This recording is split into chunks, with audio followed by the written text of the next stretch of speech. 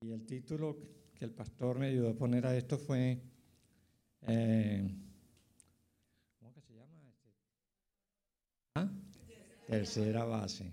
Pero naturalmente, como hay muchas personas que no juegan béisbol o no saben esto, pues en el béisbol, el deporte nacional norteamericano, existen tres bases. Y la cuarta no es cuarta, sino que se le llama home, o sea, hogar. El asunto en el béisbol es poder avanzar a través de distintas maniobras, que le llaman hits o dobles, de la primera base a la segunda, a la tercera, y en la tercera no todavía se ha colocado lo que se llama el gol en el fútbol, sino que cuando ya llegas a home, si no te coge el catcher y te toca, el jugador que está ahí protegiendo el home, entonces anotas la carrera.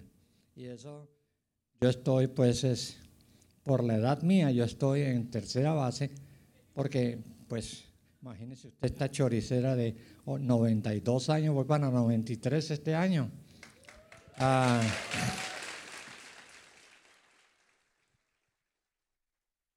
Pero permítame decirles con toda claridad que, como muchos de ustedes saben, yo tuve un accidente de tránsito en la autopista hace 6 años, donde el carro quedó destrozado. El diablo quería destrozarme a mí, pero Dios le permitió, fue solamente al carro. A veces pasa así.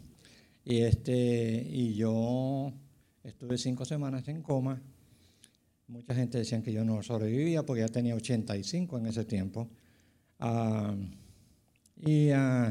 Resulta que hubo una cantidad de gente que oraron aquí, que me conocían, en otros países, en Colombia, en Panamá, donde viví tantos años. Y finalmente, pues Dios me extendió la visa de turismo, me la extendió. Porque todos somos turistas, aquí no se queda nadie. Lo que te quiero decir es que, ¿cómo he llegado a tercera base? Ese es el tema mío esta mañana. ¿Cómo he llegado a esta edad y contemplar uno el cielo más cerca? Por la edad sí, pero una cantidad de amigos míos están muriendo primero. Entonces yo digo, ¿qué le pasa? ¿Qué le pasa a Dios conmigo? Me está estirando el caucho más todavía. Pero hay una bendición tremenda. Yo no solamente he sido creyente, predicador, sino creo lo que dice la palabra. Y cuando tú dices que estás en tercera base y llegas a home, llegar a home es llegar y anotar la carrera, pero home también tiene para mí el simbolismo del home celestial, o sea, el hogar celestial. Entonces, un día, puede ser este año, puede ser el año que viene, yo no sé, Dios es el que tiene el calendario mío y el tuyo.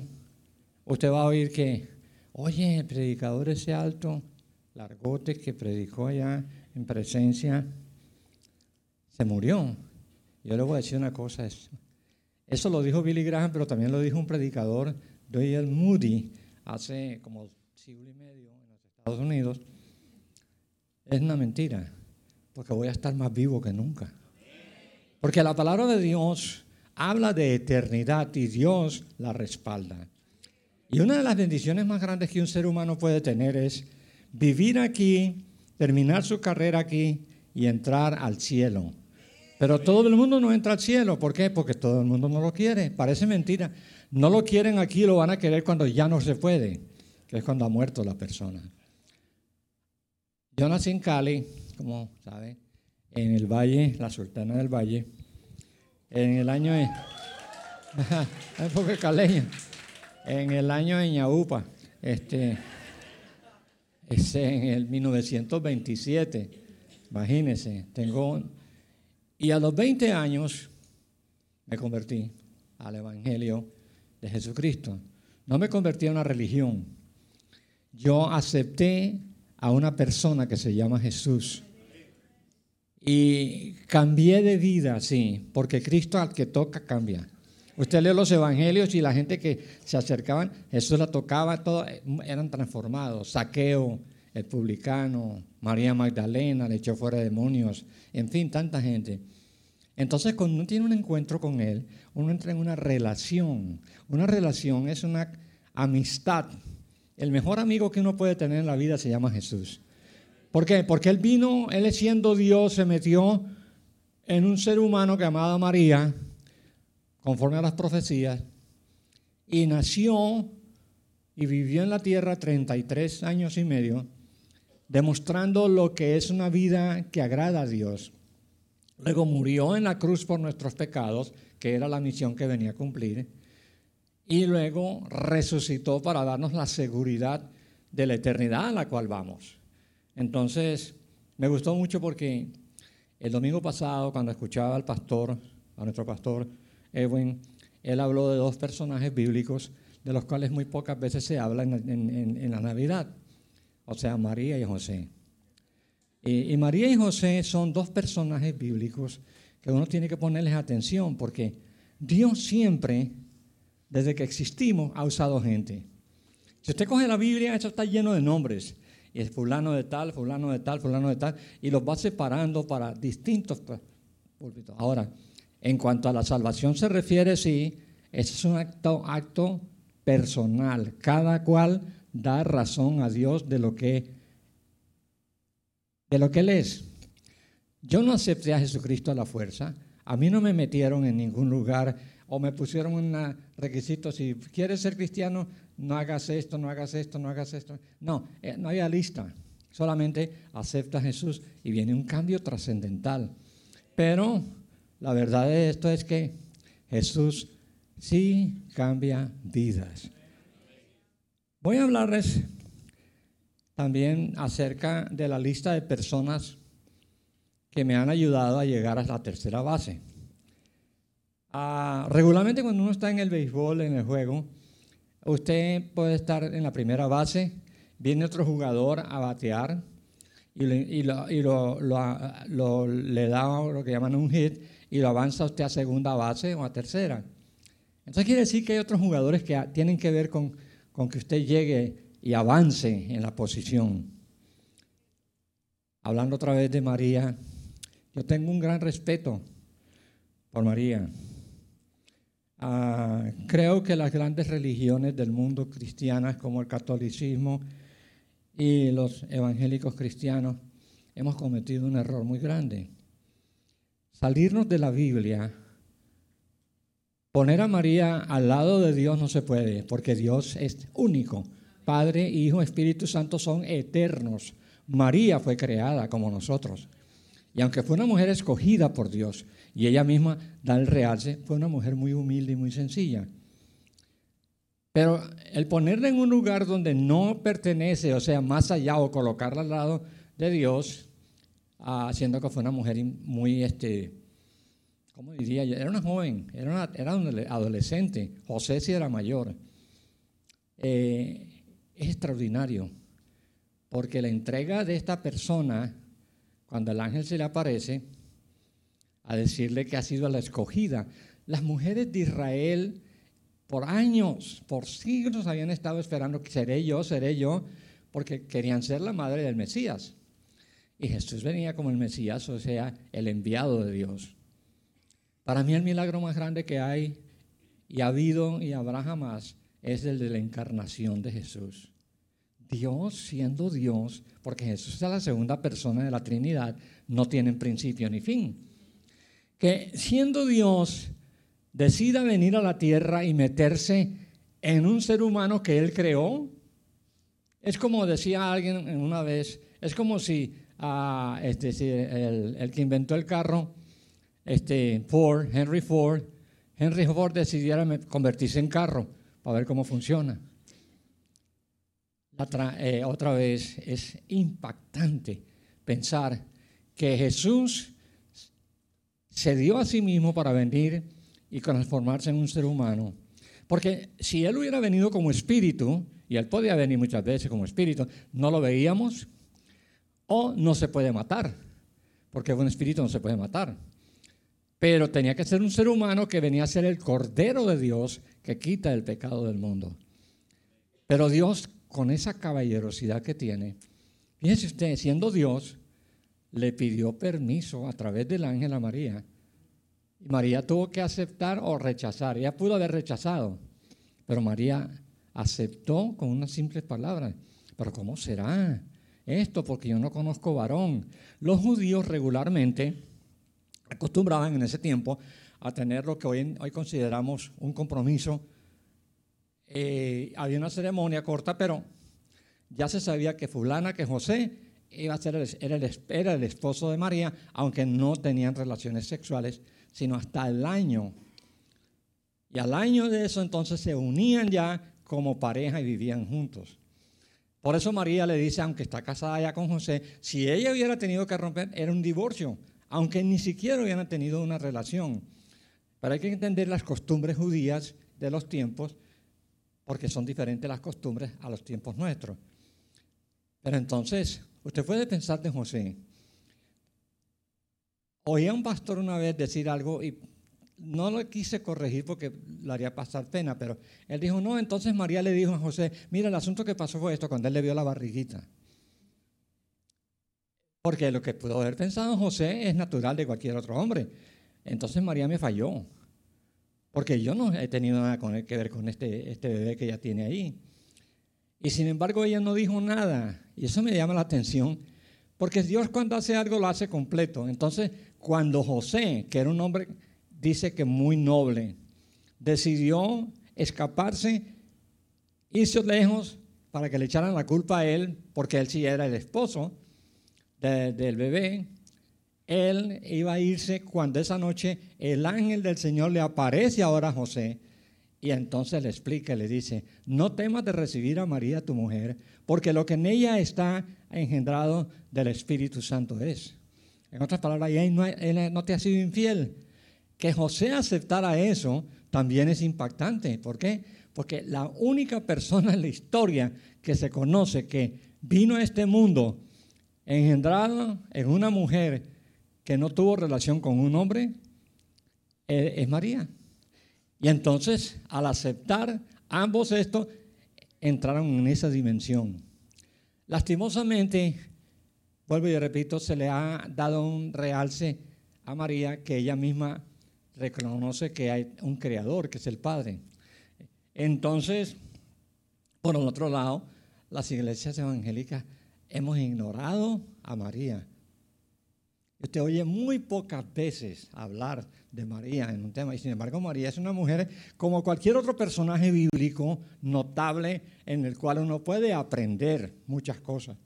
Y lo que podemos aprender es cómo se entrega uno a Dios, cómo le cree uno a Dios a pesar de que las circunstancias no sean claras. A veces yo no tengo que cuestionar a Dios o preguntarle a Dios por qué es tal y tal cosa. ¿Por qué? Porque yo a veces no entiendo, pero Él sí entiende. Y ahora entonces vamos a entrar de manera, porque esto sí va a estar rápido, porque hice una lista de la gente que me han ayudado a llegar a tercera base. Y esta lista tiene que ver con personas. Tenía una lista mucho más grande que esta, pero dije, no, si yo me meto con esto, la gente se me sale y me quedan 2 o 3 en la congregación. Pero escuche esto, porque esto tiene que ver con su vida. Hay una frase en inglés que es para mí incorrecta en su sentimiento y condición, y es la frase que los americanos muchas veces usan, algunos, para explicar que ellos no son producto de nadie, sino que yo estudié, yo me fregué la vida en la universidad y tal cosa, pero es decir, yo soy lo que llaman en inglés a self-made man, un hombre que se ha hecho a sí mismo o una mujer que se ha hecho a sí mismo. Eso es contrario. No hay nadie que esté en la vida, que llegue aquí, que no sea consciente de que si vino a la vida es porque tuvo padres. Y los padres tuvieron que ver, y él no tuvo que ver nada con eso. Él llegó aquí. Por esa razón yo no creo en el aborto. Primero, porque se mata una criatura. Segundo, porque si las personas, mujeres, que dicen que hay que sacarse esto, porque así es como se habla, esto como si fueran... Si ellas pensaran que su mamá hubiera pensado de la misma manera, entonces ellas no existirían. Entonces, venir a la vida es venir porque Dios quiso que estemos aquí. Tú y yo estamos aquí, ¿por qué? Porque Dios quería que estuviéramos. Incluso cuando voy a hablar primero de mi papá. Mi papá era dominicano, un hombre tan alto como yo o yo tan alto como él. Fue rico 2 veces en República Dominicana. Luego yo no sé cómo llegó a Cali, Colombia. El único dominicano que había en Cali era él en ese tiempo. Y había un boricua. Y los dos se juntaban porque eran del Caribe. Entonces, pero mi papá quedó ciego. Era el empresario de cine. Un hombre destacado en la ciudad. Era un morenazo, bien agarrado. Y luego, para que ustedes se den cuenta también de otra cosa, mi papá quedó viudo, tuvo 4 hijos dominicanos, 2 en Nueva York, 2 en Colombia, quedaron. Y finalmente se conoció con mi mamá y se casó con mi mamá. Hay gente que piensan que el amor se pierde con la vejez. Y yo soy contrario a eso. El amor no tiene años ni límite, ni lo debe de tener. Uno debe. Yo duré 54 años. Mi mujer, como decía, aguanta de allá y aguanta acá. Es decir, y realmente, pero fue una bendición tener una persona así por tanto tiempo. Pero mi papá se casó de segundas nupcias con mi mamá. Y escuche, si el amor tiene edad, entonces, ¿qué pasó allí? Porque mi papá tenía 45 años, mi mamá tenía 18. Y dice, wow, qué diferencia. Y sin embargo, yo sé que se querían porque como él quedó ciego, yo era el que le leía las cartas a él. Como salimos en un viaje, duramos 2 años fuera de Colombia, entonces mi papá recibía las cartas de mi mamá y las cartas de mi mamá eran románticas y yo, el pelado de ellos, le leía la carta de mi papá. Y luego escribía la carta romántica de mi papá a mi mamá. Tuve una niñez extraordinaria. Entonces, por eso les digo, ellos se querían, yo sabía que se querían, así que ni cuento. Pero mi papá, yo lo admiré, él me llevó, causa de su ceguera, salimos a viajar a buscar remedio para sus ojos. Panamá, Costa Rica, Curazao, Santo Domingo, Puerto Rico, Nueva York. Yo regresé a los 2 años, a los 10 años y medio a Colombia, medio gringo. Yo hablaba inglés y el inglés me sirvió para abrirme puertas por todos lados. Porque en ese tiempo la gente no viajaba. A mí me miraban en Cali como un chivo, como un bicho raro. Perdón la palabra, que a veces bicho en alguna parte es mala palabra. Como un insecto raro. Me miraban y me decían, ¿qué? ¿Que tú estuviste qué? ¿En Nueva York? Nueva York estaba lejísimos. Para viajar en ese tiempo eran 5 días en barco, de Nueva York a Panamá. Y un día de Panamá a Buenaventura, Colombia. Así que la gente lo miraba y me decían, oye, ¿tú hablas inglés? Sí. Bueno, habla pues, ¿para qué voy a hablar si no me vas a entender? Entonces, Pero mi papá me dio muchas lecciones muy tremendas. La lección más grande que yo aprendí de mi papá, después la encontré en la Biblia. Un día mi papá, que no compraba, él nunca le había comprado lotería, y en Colombia la lotería era una lotería del departamento, eso está llenado toda la semana. La del Tolima ganaba por punta y punta, decían. Entonces, a mi papá se le ocurrió un día por la tarde, yo lo llevaba a él a un lugar a comer, a un restaurante de un amigo, 15 cuadras. Usted sabe, 15 cuadras no es tanto, en ese tiempo es cuestión de bus. Yo vengo de esa época de Picapiedra, entonces, en ese tiempo era pura pata, dele. Entonces, yo con mi papá, y mi papá me ponía la mano en el hombro aquí, por eso yo crecí un poquito como torcido. Y entonces, duré 8 años sirviéndole, como los ojos de él, y aprendí cosas porque yo lo oía hablar, y mi papá era un hombre inteligente, él hablaba inglés también y todo, pero el viejo, es decir, ese día se le mete y dice, yo me llamo José Joaquín, a mí no me gusta Joaquín, no me gustaba, ahora no me gusta, pero Joaquín porque a los Joaquines le dicen Juaco. Entonces hay un amigo que me vacilaba, hola Juaco. Entonces,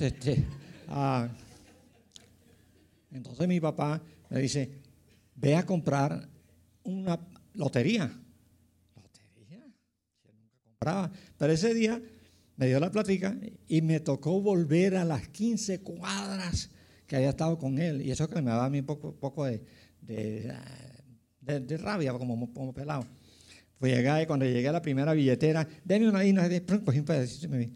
Mi papá siempre oía el teléfono. Ya digo, la radio, y entonces, oye, ven acá. Creo que nos ganamos el premio. Vete allá. Entonces me mandó otra vez allá a la agencia de la lotería para que viera el anuncio si el número estaba correcto. Sí, señor, estaba correcto. Entonces nos ganamos un pedacito de la sábana de 10. Y entonces mi papá hace algo. Recuerdo, mi papá estaba ciego, no tenía salario. Él recibía ayuda de los hijos que ya estaban grandes dominicanos. Ahora mi papá decide en diciembre, siempre me acuerdo en diciembre 17, era la fiesta de Santa Lucía, la patrona de los ciegos. Usted ve a Santa Lucía y Santa Lucía tiene los ojos en un plato. Bueno, mi papá decidió que ese día iba a hacer un desayuno para todos los ciegos pordioseros que había en Cali. Y para mí, como muchacho, ver ese poco de gente pordiosera que se sentaban al lado del restaurante a pedir limosna. Ahora por primera vez entraban al restaurante, venían con su ropita y todo lo demás. A mí me impactó hasta el sol de hoy. Después, cuando abrí la Biblia y empecé a leer la Biblia, me encontré con que Jesús había dicho eso. Cuando invites a alguien, no invites a los que te pueden devolver otra vez la comida, sino invita a aquel que no te puede, que no tiene cómo. Ese es un principio cristiano. Pero bueno, aparte de mi papá, él murió cuando yo tenía 16 años. Me hice cargo de mi mamá, que quedó viuda como a los 35 por ahí. Entonces, hasta que ella murió. En el 93 en Panamá, que la obtuvimos. Se convirtió como 2 años antes de partir. Punto 2, familia Vargas. La familia Vargas es una familia muy especial para mí porque fue una familia con la cual me hice amigo del hijo mayor de ellos, fue mi inchi pinchi, como dicen. Los dos éramos altos y flacos. Entonces, cuando veníamos nos decían, ahí viene el número 11. Pero este muchacho me ayudó a entender el principio de que lo que tú tienes no es para ti, sino para otros también. Yo no tenía ropa regular, saco. En ese tiempo el saco era indispensable para entrar en un teatro de categoría. Y cuando yo iba a ir, entonces él me abría el ropero de él en cuatro sacos. Y no me decía coge el más viejo, sino coge el cualquiera. Y yo me levanté con ese muchacho. Él pertenecía a la iglesia presbiteriana, una iglesia cristiana, pero él no se ha convertido, porque con él me pegué la primera borrachera. Entonces para que ustedes se den cuenta, ¿no? Y entonces, cuando yo me convertí y nos vimos los años después, él estaba aterrado, porque él no me había visto a mí convertido. Y entonces, esta familia me regalaron la Biblia con la cual me convertí años después. Tenía 18 años. Me regalan la Biblia. En la Biblia me pusieron una dedicatoria adentro. José Silva, Eclesiastés 12:1. Acuérdate de tu Creador en los días de tu juventud antes que vengan los días y los años de los cuales digas no tengo en ellos contentamiento. Y eso yo no sabía que esa era una profecía para mí, porque yo me reí porque yo era pachanguero y todo, imagino, caleño y dominicano. Yo llevaba los discos. Había un cantante cubano en ese tiempo que me encantaba, se llamaba Cascarita, o le decían Cascarita. Y ponme ahí a Cascarita, y entonces prendamos esto aquí, que la mecha y todo. Y entonces, lo raro es que cuando me convierto a Cristo después, regalé todos los discos y la gente, ¿qué? ¿Tú estás regalando? Sí, ya no, yo tengo música adentro ahora. Le dije. Entonces, esta persona me regalaron esa Biblia a los 18 años. Tengo que confesar, y les digo esto porque esto es parte de la retórica de cómo gente me hayan ayudado a mí a ser lo que soy.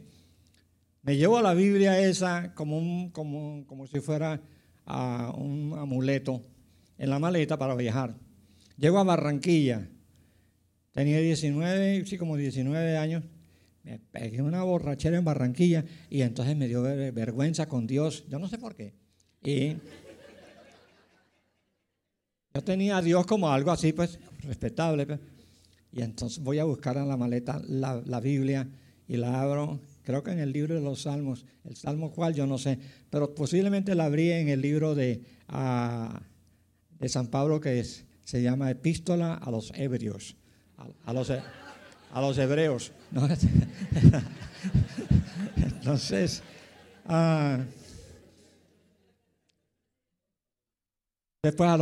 después entonces voy ahora, tercer punto, misioneros americanos. Miren la gente que ellos usaron, mi papá, mi mamá, la familia Vargas, y estos misioneros americanos llegaron de Portland, Oregon, a Colombia, por una visión que la señora vio en Estados Unidos y vio el mapa de Colombia, pero como los americanos son muy ignorantes de geografía, cuando yo me presentaba, decía, ¿dónde nació usted? En Colombia. Colombia, South Carolina. O British Columbia. Entonces, yo con eso, regularmente, ellos llegaron. Ella tuvo que buscar un mapa para saber qué era la visión que Dios les había mostrado, ese mapa así, y entonces descubrió que era Colombia. Entonces fueron a Colombia, se prepararon, pasaron años, y llegaron a Colombia, y estaban en Bucaramanga, una ciudad al norte, esperando y buscando a Dios, estaban trabajando en una iglesia, y estaban como, bueno, ¿a dónde vamos a ir? Aquí hay tantas ciudades en Colombia. Cuando de pronto viene un hermano de la iglesia y les trae el periódico Vanguardia Liberal, le dice, miren, aquí hay un anuncio. Y por primera vez en la historia que yo conozca, en los clasificados, se necesita un plomero, se necesita un mecánico, se necesita una sirvienta. Había uno que decía, se necesitan misioneros que vengan a predicar la palabra a Barranca Bermeja. Y ellos, naturalmente, esa fue una señal para ellos, se fueron.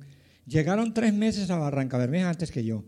Yo llegué con un propósito y llegaron con otro. Ellos llegaron a predicar el evangelio. Yo llegué a buscar plata para regresarme para Estados Unidos. ¿Por qué? Porque ya el American Dream, yo creí en eso. Entonces yo llegué a las petroleras y una serie de circunstancias que no les voy a decir porque son muchos detalles, me va metiendo Dios así hasta que a lo último terminé trabajando en lo que es hoy en día Ecopetrol. En ese tiempo era Tropical Oil Company.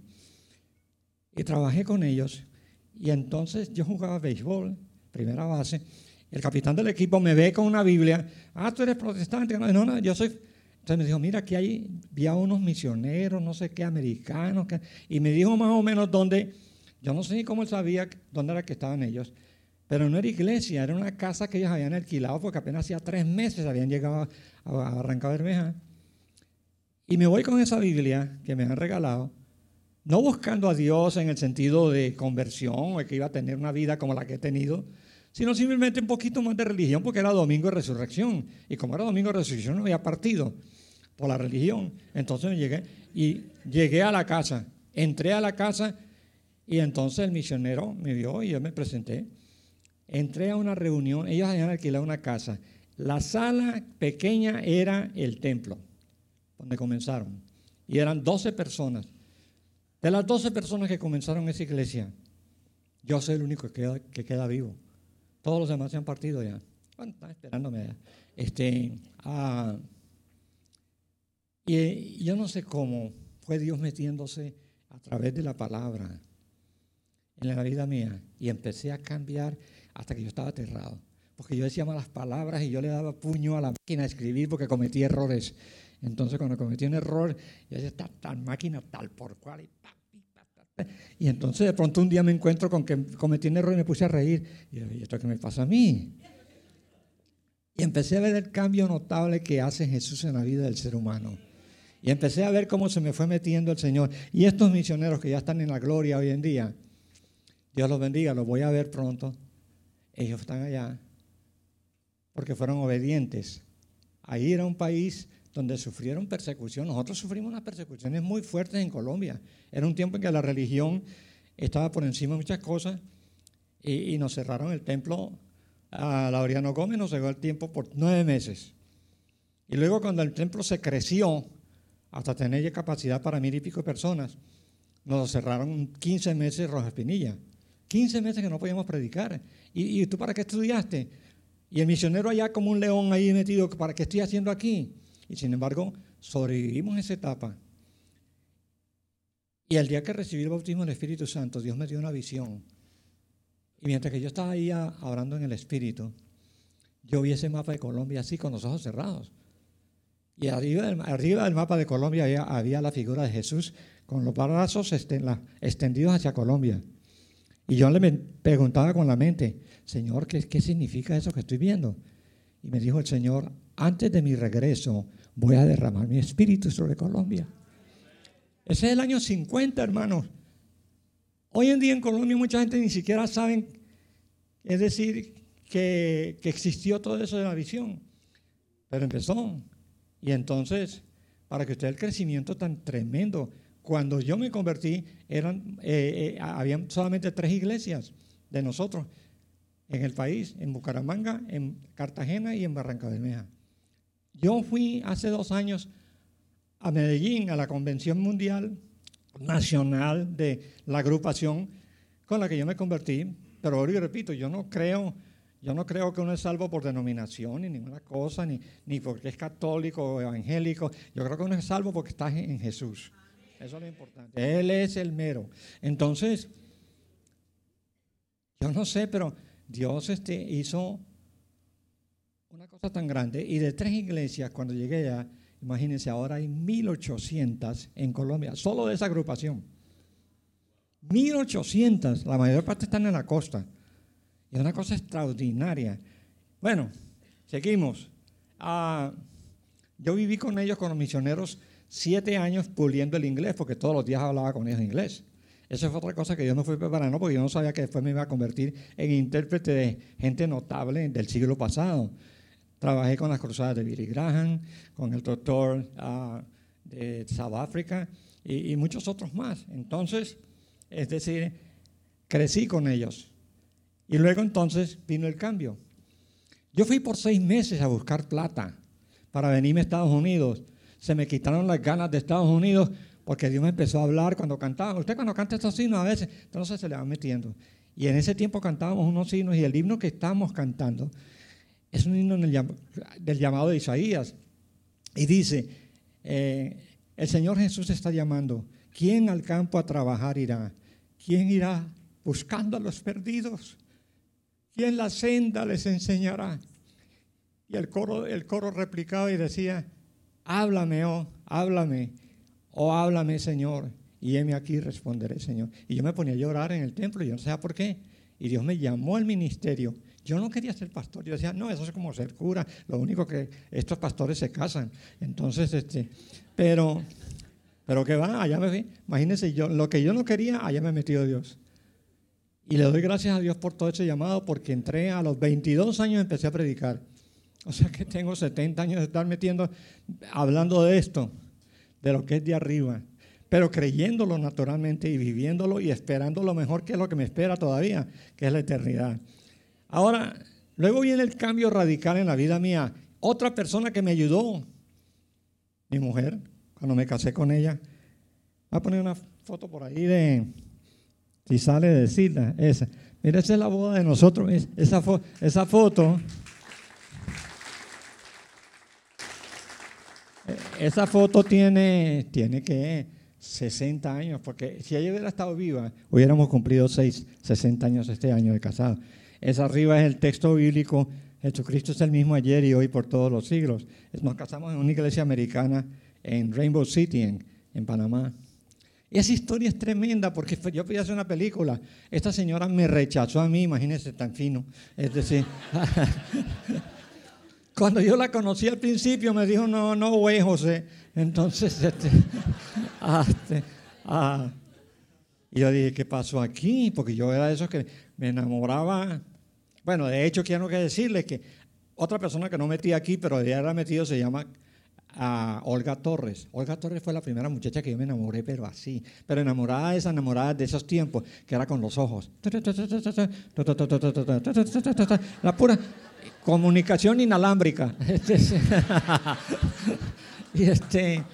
Y francamente, ella iba a una iglesia católica cerca de la gobernación de Cali, y yo la seguía porque a mí me encantaba, nada más con verla yo comía y desayunaba. Entonces, Este, y entonces llegué ese día y resulta que ella no fue ese día a la iglesia. Entonces, como no estaba Dios, no estaba ella ahí por ahí, pues no me quedó más que concentrarme con Dios el siguiente.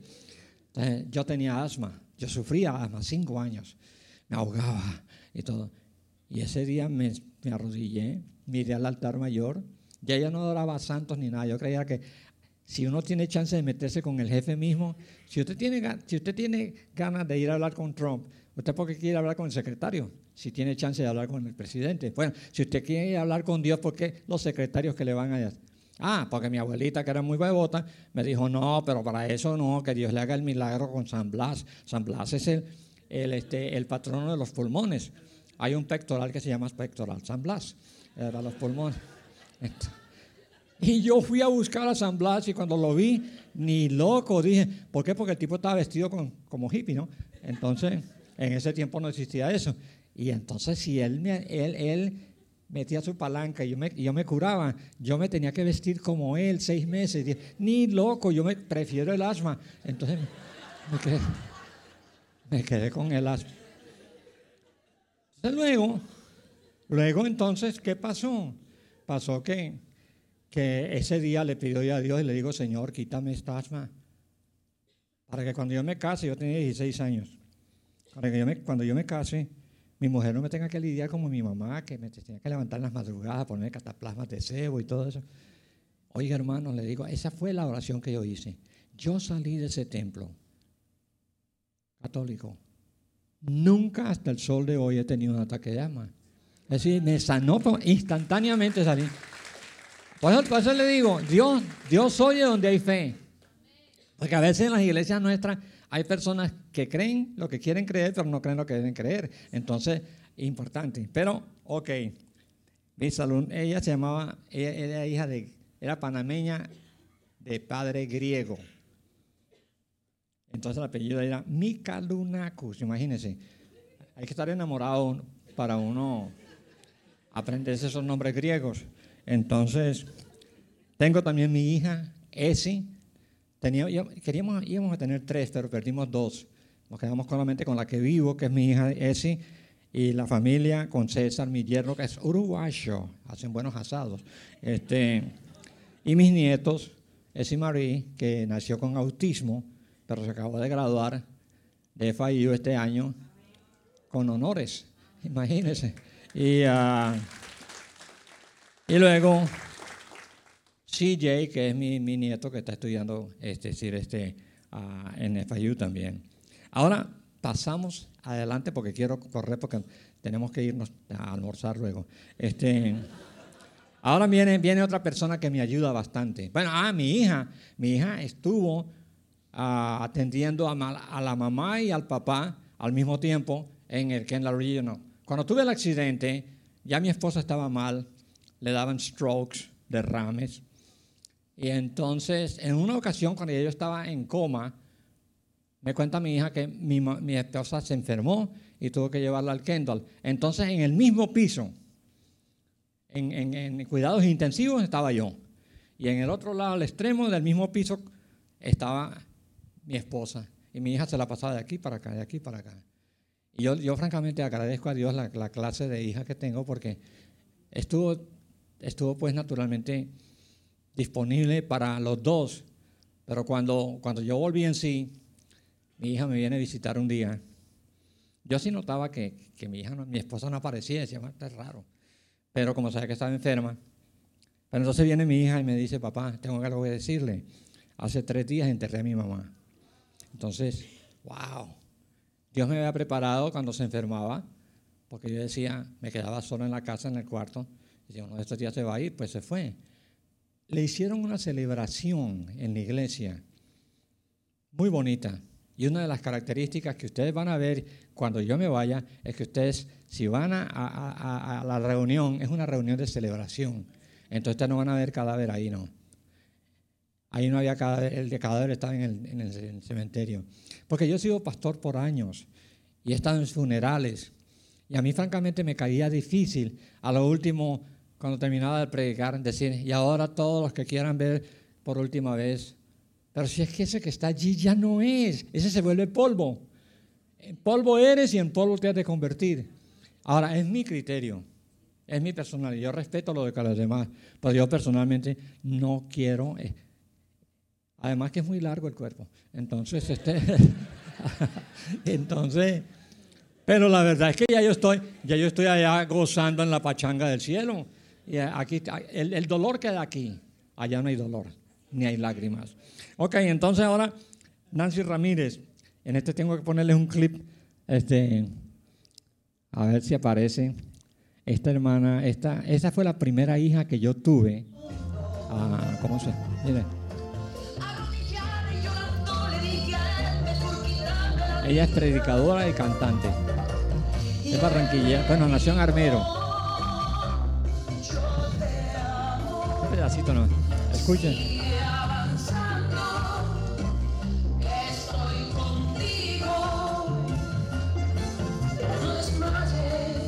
Esa canción se llama No te rindas. Ok, gracias.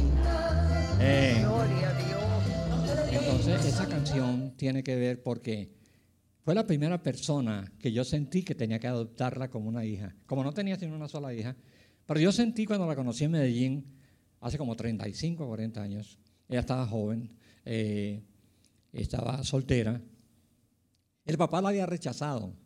Entonces yo como sentí como, oye, porque yo no puedo ser el papá de ella también, yo tenía 45 a 50 años. Entonces ella aceptó y nos aceptamos adoptar mutuamente. Yo el papá, ella la hija. Y hasta el sol de hoy, ella vive en Houston ahora. Pero esa canción, No te rindas, es fruto de lo que ella pasó en las experiencias y esta persona me ha enseñado a mí una cantidad de cosas. Esta muchacha, Nancy, se casó con el novio de ella, que era el tecladista de la iglesia. Y luego, en menos de 3 años, un día en Barranquilla, en un semáforo con luz roja, para robarlo, le pegaron unos tiros y mataron al esposo recién casada. Ella estaba al lado de él ahí. Entonces ella se fue al cementerio un día ya después de enterrado y lloró y le dijo a Dios, yo no puedo más, yo no puedo seguir predicando y cantando. Esto es demasiado. Y entonces ella dice que Dios le habló y le dijo, no te rindas. Entonces ella habló con un músico barranquillero que toca el acordeón muy bien, compone una canción que hable de estas experiencias. Y entonces yo, bueno, vamos a ver. Y entonces luego la llamó el músico y le dijo, ya te tengo la canción. ¿Y cómo se llama? No te rindas. Las mismas palabras que Dios le había dicho a ella directamente en el cementerio se las dio la canción. Y esa canción tiene que ver con cómo esta mujer sigue adelante.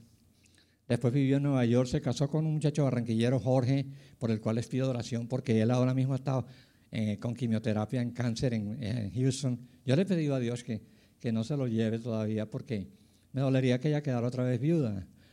Tienen una hija, pero es una mujer que ha pasado por mucho.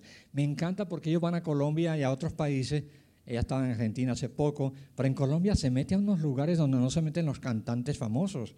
Se van por allá a los montes 2 o 3 días y claro, usted sabe, la gente que en esos lugares donde no llega gente famosa, pues ha ganado almas a Cristo por montón. Y ella se convirtió en la primera hija que yo adopté. De ahí en adelante tengo por lo menos 40, 50 hijas que he adoptado en distintos países, nietos. Es decir, Dios me ha dado una familia espiritual tremenda. Y son gente que me afectan y me han afectado y me han ayudado a llegar a tercera base. Ok, el otro es alguien que ustedes tal vez no pensarían. Esta persona me enseñó humildad y tuve una amistad con él, no muy fuerte, pero cuando nos veíamos nos tratábamos muy bien. Monseñor Magrat, arzobispo de la Iglesia Católica en Panamá. Este hombre era tan alto como yo, entonces la gente decía, ese es el arzobispo católico y este es el arzobispo protestante. Entonces, y nos tocó trabajar juntos en la Universidad de Panamá. Yo era gerente de la Sociedad Bíblica de Panamá cuando dejé de pastorear 15 años. Y nosotros celebrábamos el Día de la Biblia, el mes de la Biblia, en el mes de octubre. Y el 31, que se celebra el famoso Halloween, nosotros celebrábamos no Halloween allá, en Colombia todavía, en Panamá todavía, celebrábamos, era el día de la Reforma Protestante de Martín Lutero. Y salíamos en desfile, las iglesias, a proclamar la palabra de Dios. Monseñor McGrath y yo trabajamos juntos. En la universidad nos llamaron a él, a mí y al rabino de la iglesia judía para hacer una presentación bíblica en el paraninfo de la universidad. Y cada uno de nosotros, naturalmente el judío, el rabino, él trajo una exposición sobre el Antiguo Testamento. Monseñor McGrath y yo trajimos una enseñanza sobre el Nuevo Testamento.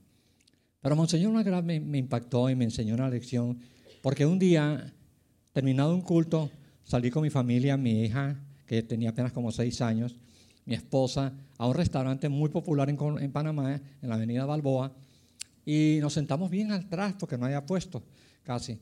Y estando allí, de pronto, más luego, vimos que entró por la puerta Monseñor McGrath. Y claro, el tipo venía con su atuendo regular y el chofer del al lado.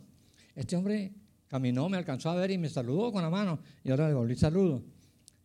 Lo que luego me hizo él me impactó. Después de que está sentado en la mesa, el hombre se para y Monseñor viene hasta acá, hasta la mesa mía. ¿Para qué? Para que le presentara a mi esposa y a mi hija. Y eso me tocó. Porque yo conozco muchos líderes religiosos de distintas religiones, que esa gente nunca hubieran hecho una cosa de esas, pues no les importa. Que una persona de ese rango viniera a la mesa mía simplemente porque quería conocer a mi esposa. Y yo les digo una cosa, uno aprende humildad de mucha gente. Así que pongamos el ojo tranquilo en eso. Cuando él se enfermó, ya yo estaba aquí. Y luego murió y francamente yo lloré. Lloré como si hubiera perdido un amigo. Yo no sé ustedes, pero yo creo que algunos dicen que en el cielo vamos a tener muchas sorpresas. Pero yo lo que creo es que no es que sean sorpresas, es que allá todo lo que viene es nuevo. Entonces Dios va a llevar gente que no sabe dónde están metidos. Yo creo que va a haber gente de X religiones, pero que creían en Jesús. Y van a estar en la fila con Él. Ok, luego, punto 7, ya se está acabando. Billy Graham.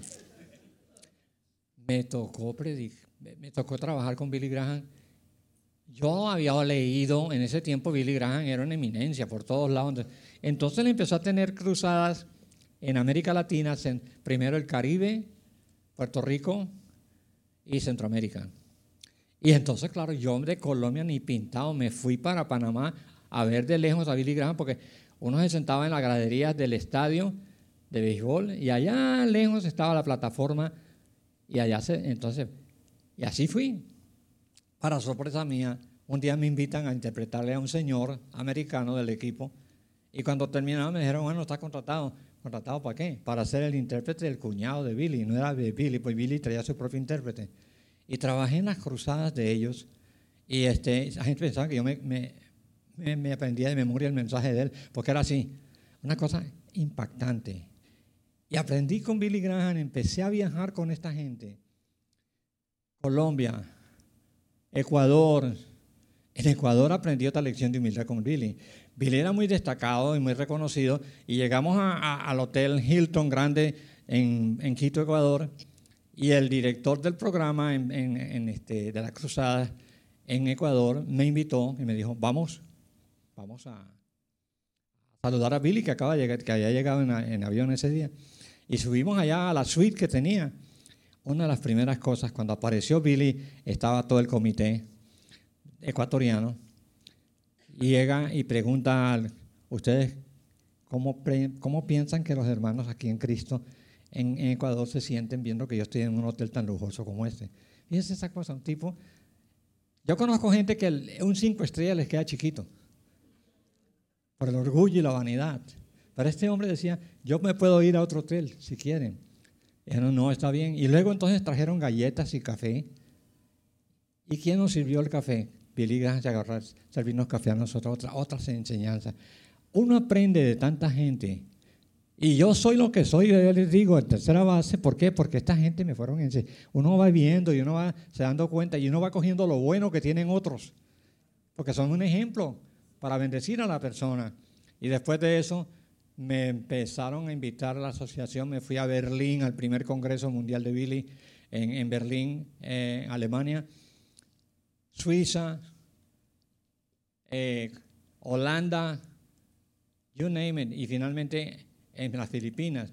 Y empecé a recorrer el mundo como un bendito. Este pelado que no terminó ni siquiera secundaria. Porque eso me afectó a mí en un tiempo.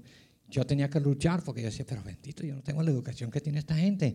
Y Dios decía, pero ellos no tienen lo que tú tienes y dale lo que tú tienes. Y así empecé a seguir sirviendo a Dios.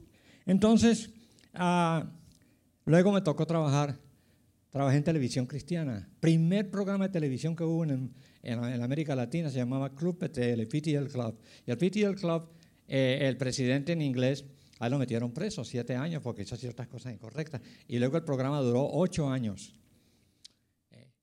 en 15 países de la América Latina. Y eso veíamos gente que ganaba. Y hice una encuesta entre 2,000 de los televidentes y descubrimos que la mayoría, un 40%, mejor dicho, de los televidentes había aceptado a Cristo a través del programa de televisión, porque la televisión, ese programa era en colores y estaban todavía en blanco y negro. Bueno, eso fue una experiencia tremenda. Ahí aprendí cosas y allí aprendí con el misionero con quien trabajé de Asambleas de Dios, Elmer Bueno, ya está en la gloria. Él nos dijo una vez, mira, cuando un sueño es de humano, cuando un sueño es tuyo, simplemente y se muere, se queda muerto. Pero si el sueño es de Dios y se muere, Él lo resucita. Pues eso fue lo que Él hizo con mi esposa. Porque después de que ella no me rechazó mal, ni me dijo, pero no en alemán, francés y español. Entonces, pero después yo me enredé con otra persona y entonces ella ahora sí quería y yo no quería. Y entonces después Dios tuvo que hacer un sancocho para poderme volver a dar. Y aquí, esta es la persona. Y por eso duramos 54 años. Y imagínense, aguanta aquí, aguanta allá. Ok, entonces, ahora vamos con quién, con David Spencer. Hermano Pablo, un mensaje de la conciencia. Muchos de ustedes, tal vez las mayores, lograron ver un programa o lo leyeron porque él estaba en televisión, en radio y en la prensa. Un mensaje de la conciencia usaba una noticia de los periódicos o actual de algo que ha pasado y había una aplicación espiritual. A lo último terminaba un mensaje a la conciencia. Y trabajé con él los últimos 5 años en Panamá. Y un día, antes de que trabajara con él, ya yo sentía que debía trabajar no con una sola congregación o iglesia, sino con todas las iglesias cristianas que había. Inclusive si me invitaban a la iglesia católica, como hice en Panamá, con el movimiento carismático católico, me fui a predicar a la iglesia católica. ¿Por qué no? Si este es el mensaje, te abren la puerta, cancha libre. Entonces,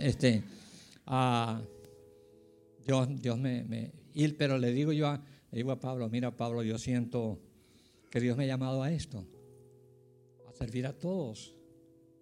Y entonces me miró Pablo y me dijo, él era de origen alemán, pero nació en Puerto Rico. Y Pablo me mira y me dice, mira José, nunca vendas la visión de Dios. Nunca vendas lo que Dios te ha mostrado que debes de hacer. Y eso me marcó y hasta el sol de hoy lo he tenido. Luego viene David Spencer. David Spencer es un misionero que lo conocí en Panamá, en medio de tanta gente buena que pudiera mencionar de Panamá, pero el tiempo no es correcto seguir allá.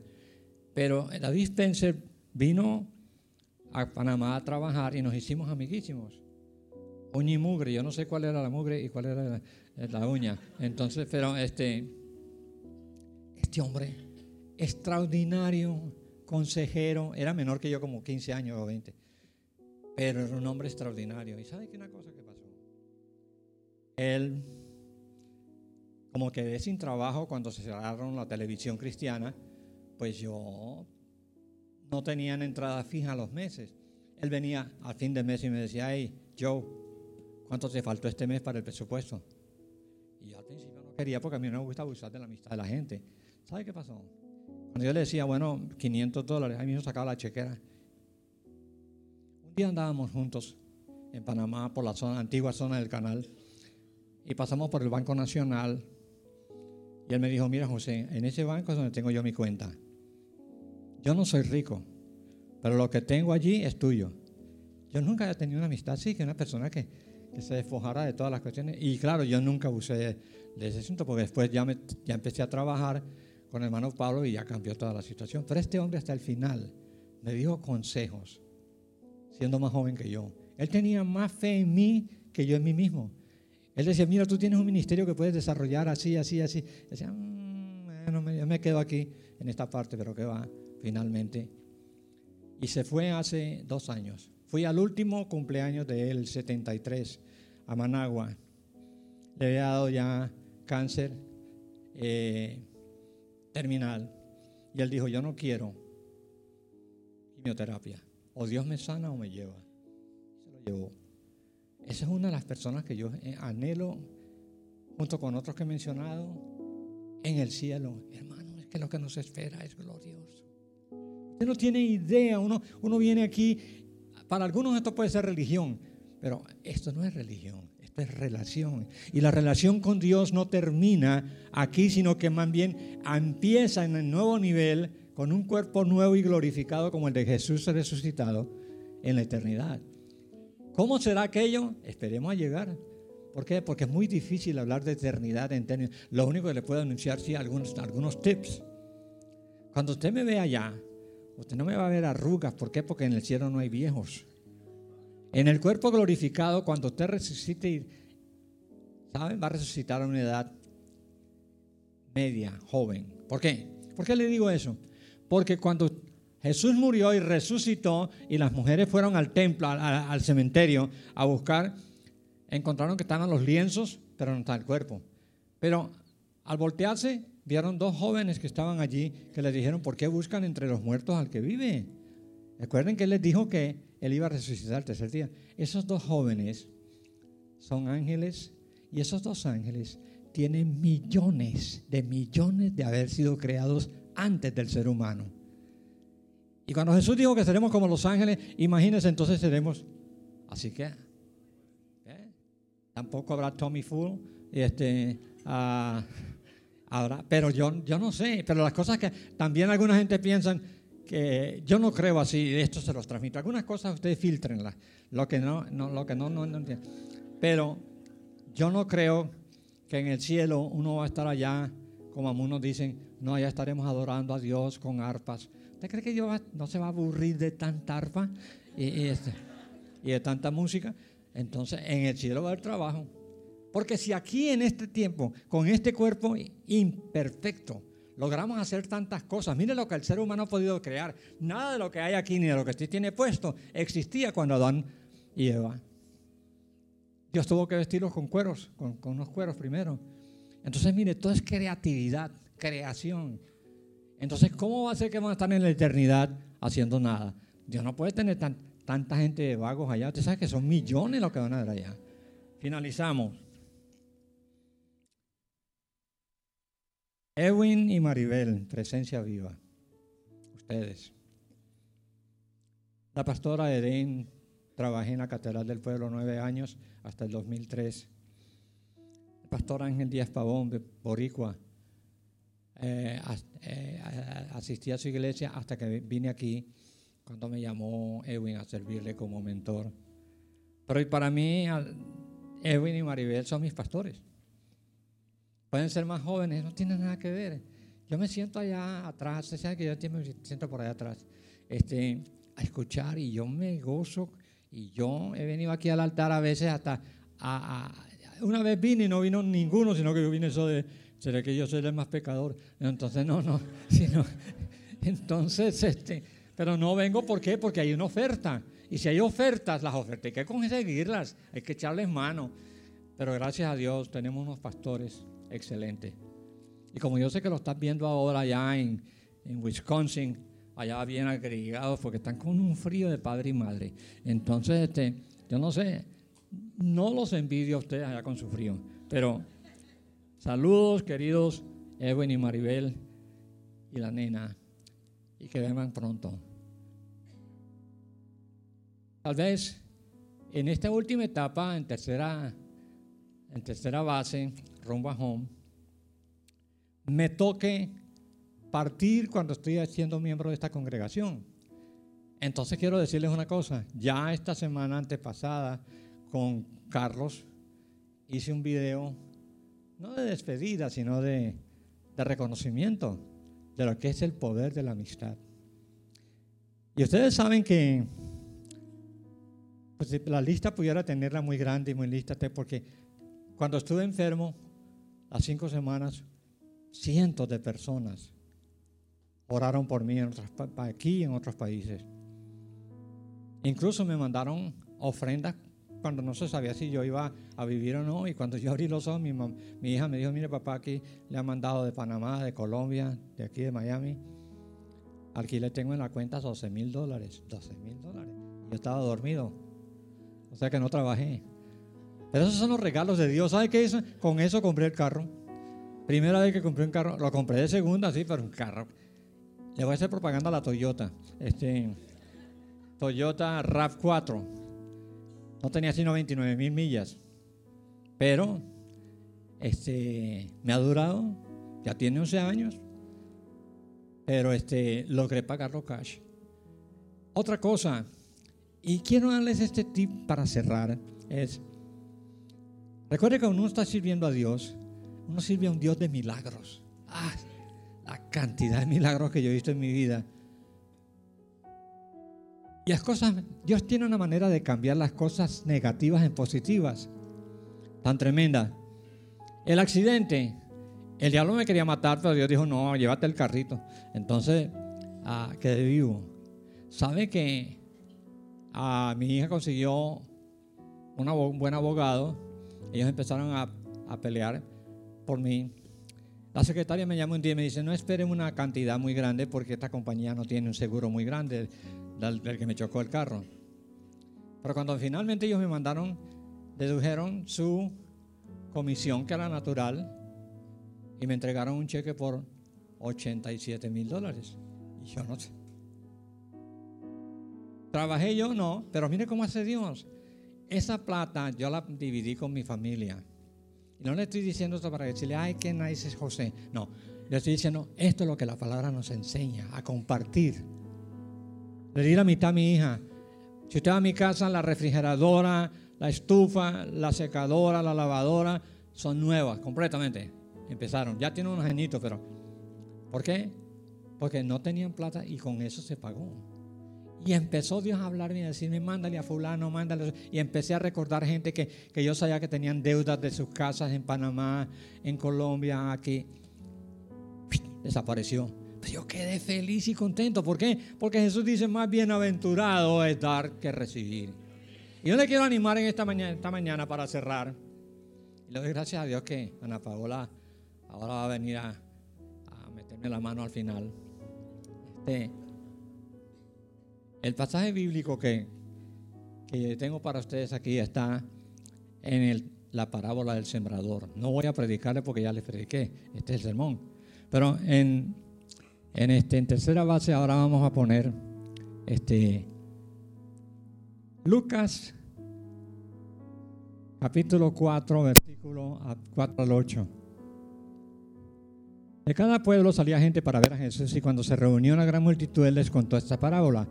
Un sembrador salió a sembrar. Al esparcir la semilla, una parte cayó junto al camino, fue pisoteada y los pájaros se la comieron. Seguimos para adelante. Otra parte cayó sobre las piedras, y cuando brotó, las plantas se secaron por falta de humedad. Otra parte cayó entre espinos, que al crecer junto con la semilla la ahogaron.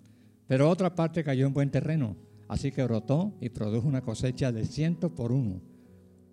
Dicho esto, exclamó: el que tenga oídos para oír, que oiga. Si está la otra versión, la final, de ese que este es el capítulo A, Lucas 11:15. Este es el final. Aquí Cristo les da el significado de la parábola. Este es el significado de la parábola, les dijo Jesús. La semilla es la palabra de Dios. Los que están junto al camino son los que oyen, pero luego viene el diablo y les quita la palabra del corazón, no sea que crean y se salven. Los que están, haga un alto aquí. Vea usted en el versículo 12, 13 y 14, está reflejada lo que ustedes son aquí y lo que es la gente en el mundo. O sea, usted determine en qué parte de la siembra está usted. Porque los primeros del camino, el diablo viene y les quita la palabra. Se emocionan, vienen a un culto, oyen la palabra, ay, qué bueno, llegan a la casa, oye, ¿dónde estabas metido? Ay, no, ¿cómo te vas a hacer? No, hombre, deja esa cuestión, eso. Y empiezan a echarle agua a lo que uno ha sembrado y la gente dice, bueno, no, si la cosa es así, yo me voy. Y se van. Nunca más vuelven a seguir a Dios. El segundo terreno, los que están sobre las piedras, son los que reciben la palabra con alegría cuando la oyen, pero no tienen raíz. Y luego, estos creen por algún tiempo, pero se apartan cuando llega la prueba. ¿Se dan cuenta? Este es otro terreno. Gente que usted conoce que han estado aquí o han estado en alguna parte del camino del Señor. Pero cuando vinieron los problemas y las pruebas, porque mucha gente piensa, si aceptas a Jesús se arregla todo. No, se arregla todo lo malo. Pero viene el malo para hacerte sentir que lo que estás siguiendo no es bueno. Es uno de los trucos que el diablo tiene más grande. Yo recuerdo cuando yo estaba recién convertido en las petroleras, yo estaba arrodillado un día orando en mi devocional diario y empecé a leer la palabra y el diablo me empezó a decir, y yo sabía que no creas eso, si eso son palabras de hombre, que no sé qué y tal. Y yo ahí luchando solito en la habitación. Y entonces yo reaccioné y yo le dije así, diablo, y entonces ¿quién me transformó a mí? ¿Quién me cambió? ¿Quién me ha dado esta vida nueva? Porque si esto es mentira, entonces ¿cómo la mentira va a traer esto? Y ahí no, que va, no le hice caso y seguí para adelante. Y por eso estoy aquí. Bueno, vamos para. Pero la parte que cayó en buen terreno. Llega acá, versículo 14. La parte que cayó entre espinos son los que oyen, pero con el correr del tiempo los ahogan las preocupaciones, las riquezas y los placeres de esta vida y no maduran. Y yo he conocido gente que cuando alcanzan fama o no tenían dinero y llegan a tener en abundancia, ¿para qué Dios? ¿Usted se da cuenta la cantidad de gente que han estado en países prósperos y cuando tienen prosperidad económica, ¿para qué Dios? Si tengo plata, la plata se convierte en Dios. Y luego finalmente, este es el cuarto terreno. Fíjese ver en cuál está usted. Pero la parte que cayó en buen terreno son los que oyen la palabra con corazón noble y bueno y la retienen, o sea, la guardan, la viven y la obedecen. Porque no se trata simplemente de venir, escuché, oye, qué bien, qué bonito que habló ese predicador. No es lo bonito, es la palabra de Dios, es palabra eterna. Dios no la va a cambiar. Y Dios no va a cambiar los principios de Él, como está pasando en este país, que mucha gente está poniendo los principios de Dios a un lado y amistándose con las cosas que no son. Ya estaba profetizado en Isaías hace 700 años antes de Cristo, que vendrán los días en que la gente le dirá lo bueno malo y a lo malo bueno. Y estamos viviéndolo. Pero la parte que cayó en buen terreno son los que oyen la palabra con corazón noble y bueno, la retienen y como perseveran, o sea, continúan, producen una buena cosecha. ¿A cuál terreno? ¿En cuál terreno estás tú de esos cuatro? Decidamos estar por el cuarto, porque el cuarto en una parte dice que la semilla da fruto diferente. A unos a 30%, otros 60%, otros 100%. ¿Cómo se pasa de un porcentaje al otro? Por la perseverancia, por la obediencia, por la consagración a los principios de Dios. Y recuerden, Dios nunca va a cambiar sus principios para agradarnos a nosotros. Somos nosotros los que tenemos que agradar a Dios para continuar en esta parte. Si he llegado a la tercera base con la ayuda de Dios y le pido sus oraciones para que pueda llegar a home, es decir, como está hasta ahora, es decir, eso es lo importante. Y la última capción es, todos nacimos para sembrar, pero ¿qué sembramos? Depende de la cosecha. Si usted siembra tomates, usted no puede sembrar guineos, porque las plantas, la semilla no se deja engañar. La semilla reproduce lo que se le ha dado. Todos nosotros somos sembradores. Hemos sembrado este año y estamos terminando este año con buenas cosechas. Yo lo tengo así por mi parte. ¿Por qué? Porque uno quiere el beneficio de los demás, de la familia. Es muy triste ver, por ejemplo, padres que se divorcian y no quieren sostener a los hijos que tuvieron con el matrimonio. ¿Por qué? Porque esos son tan hijos. Los hijos nunca se divorcian de los padres. Entonces es importante que nosotros entendamos que estamos aquí para sembrar lo bueno, porque Gálatas, dice el apóstol Pablo, no os engañéis, Dios no puede ser burlado, que todo lo que el ser humano sembrare, eso cosechará. Y la ley de la siembra y la cosecha es no solamente sobre cosas en la tierra, agricultura, es sobre los hechos de nuestras vidas. Y tenemos que tener mucho cuidado, porque la ley que va con la naturaleza va con nosotros.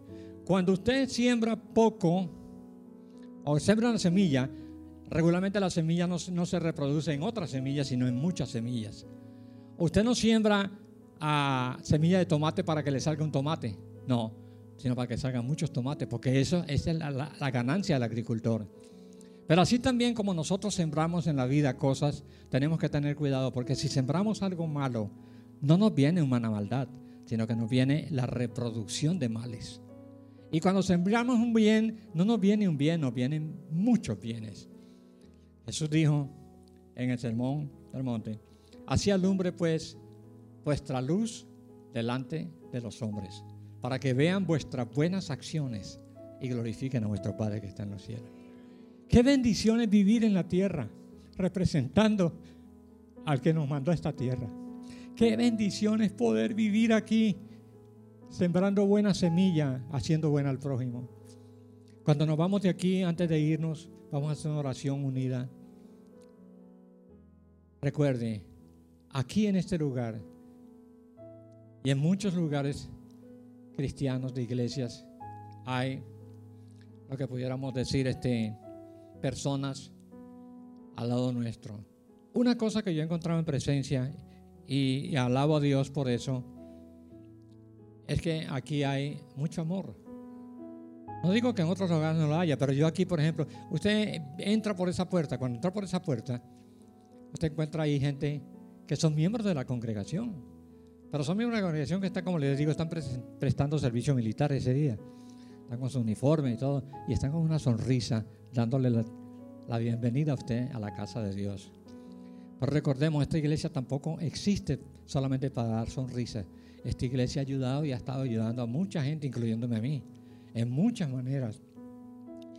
La vida cristiana es una vida que refleja a Dios. Póngase de pie.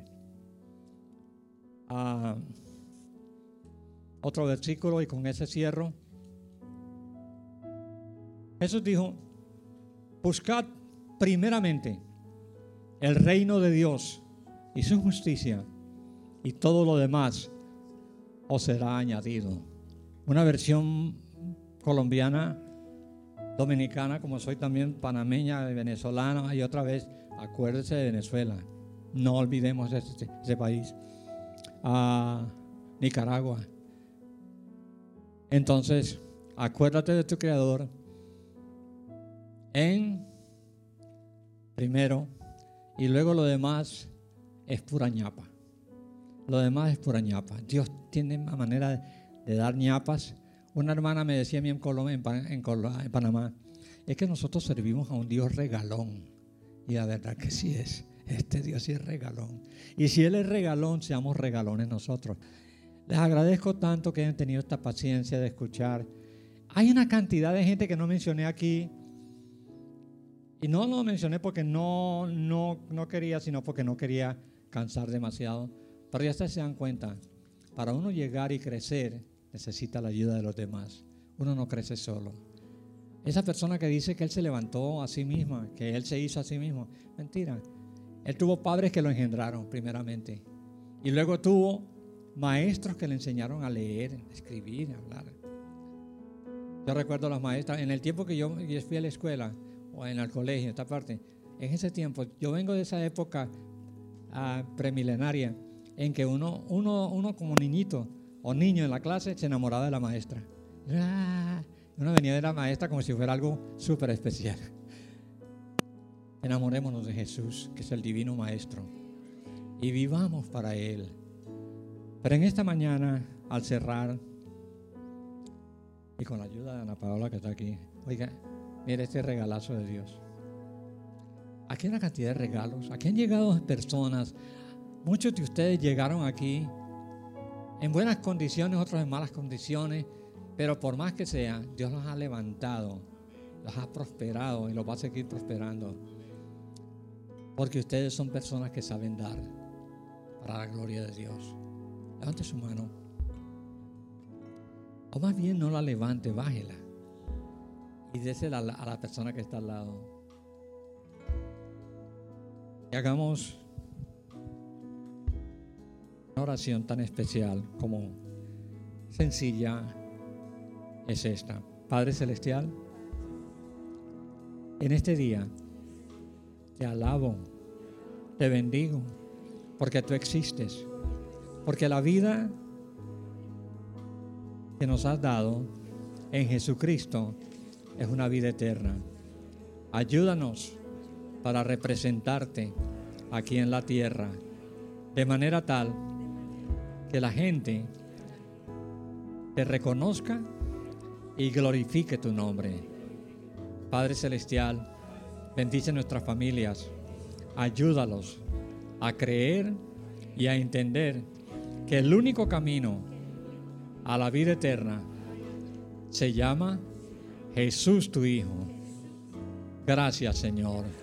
En este momento pedimos también por nuestros pastores, los bendigas, les des un buen descanso, los traigas con bien. Pedimos por cada enfermo en la congregación, por aquellos que tienen alguna necesidad.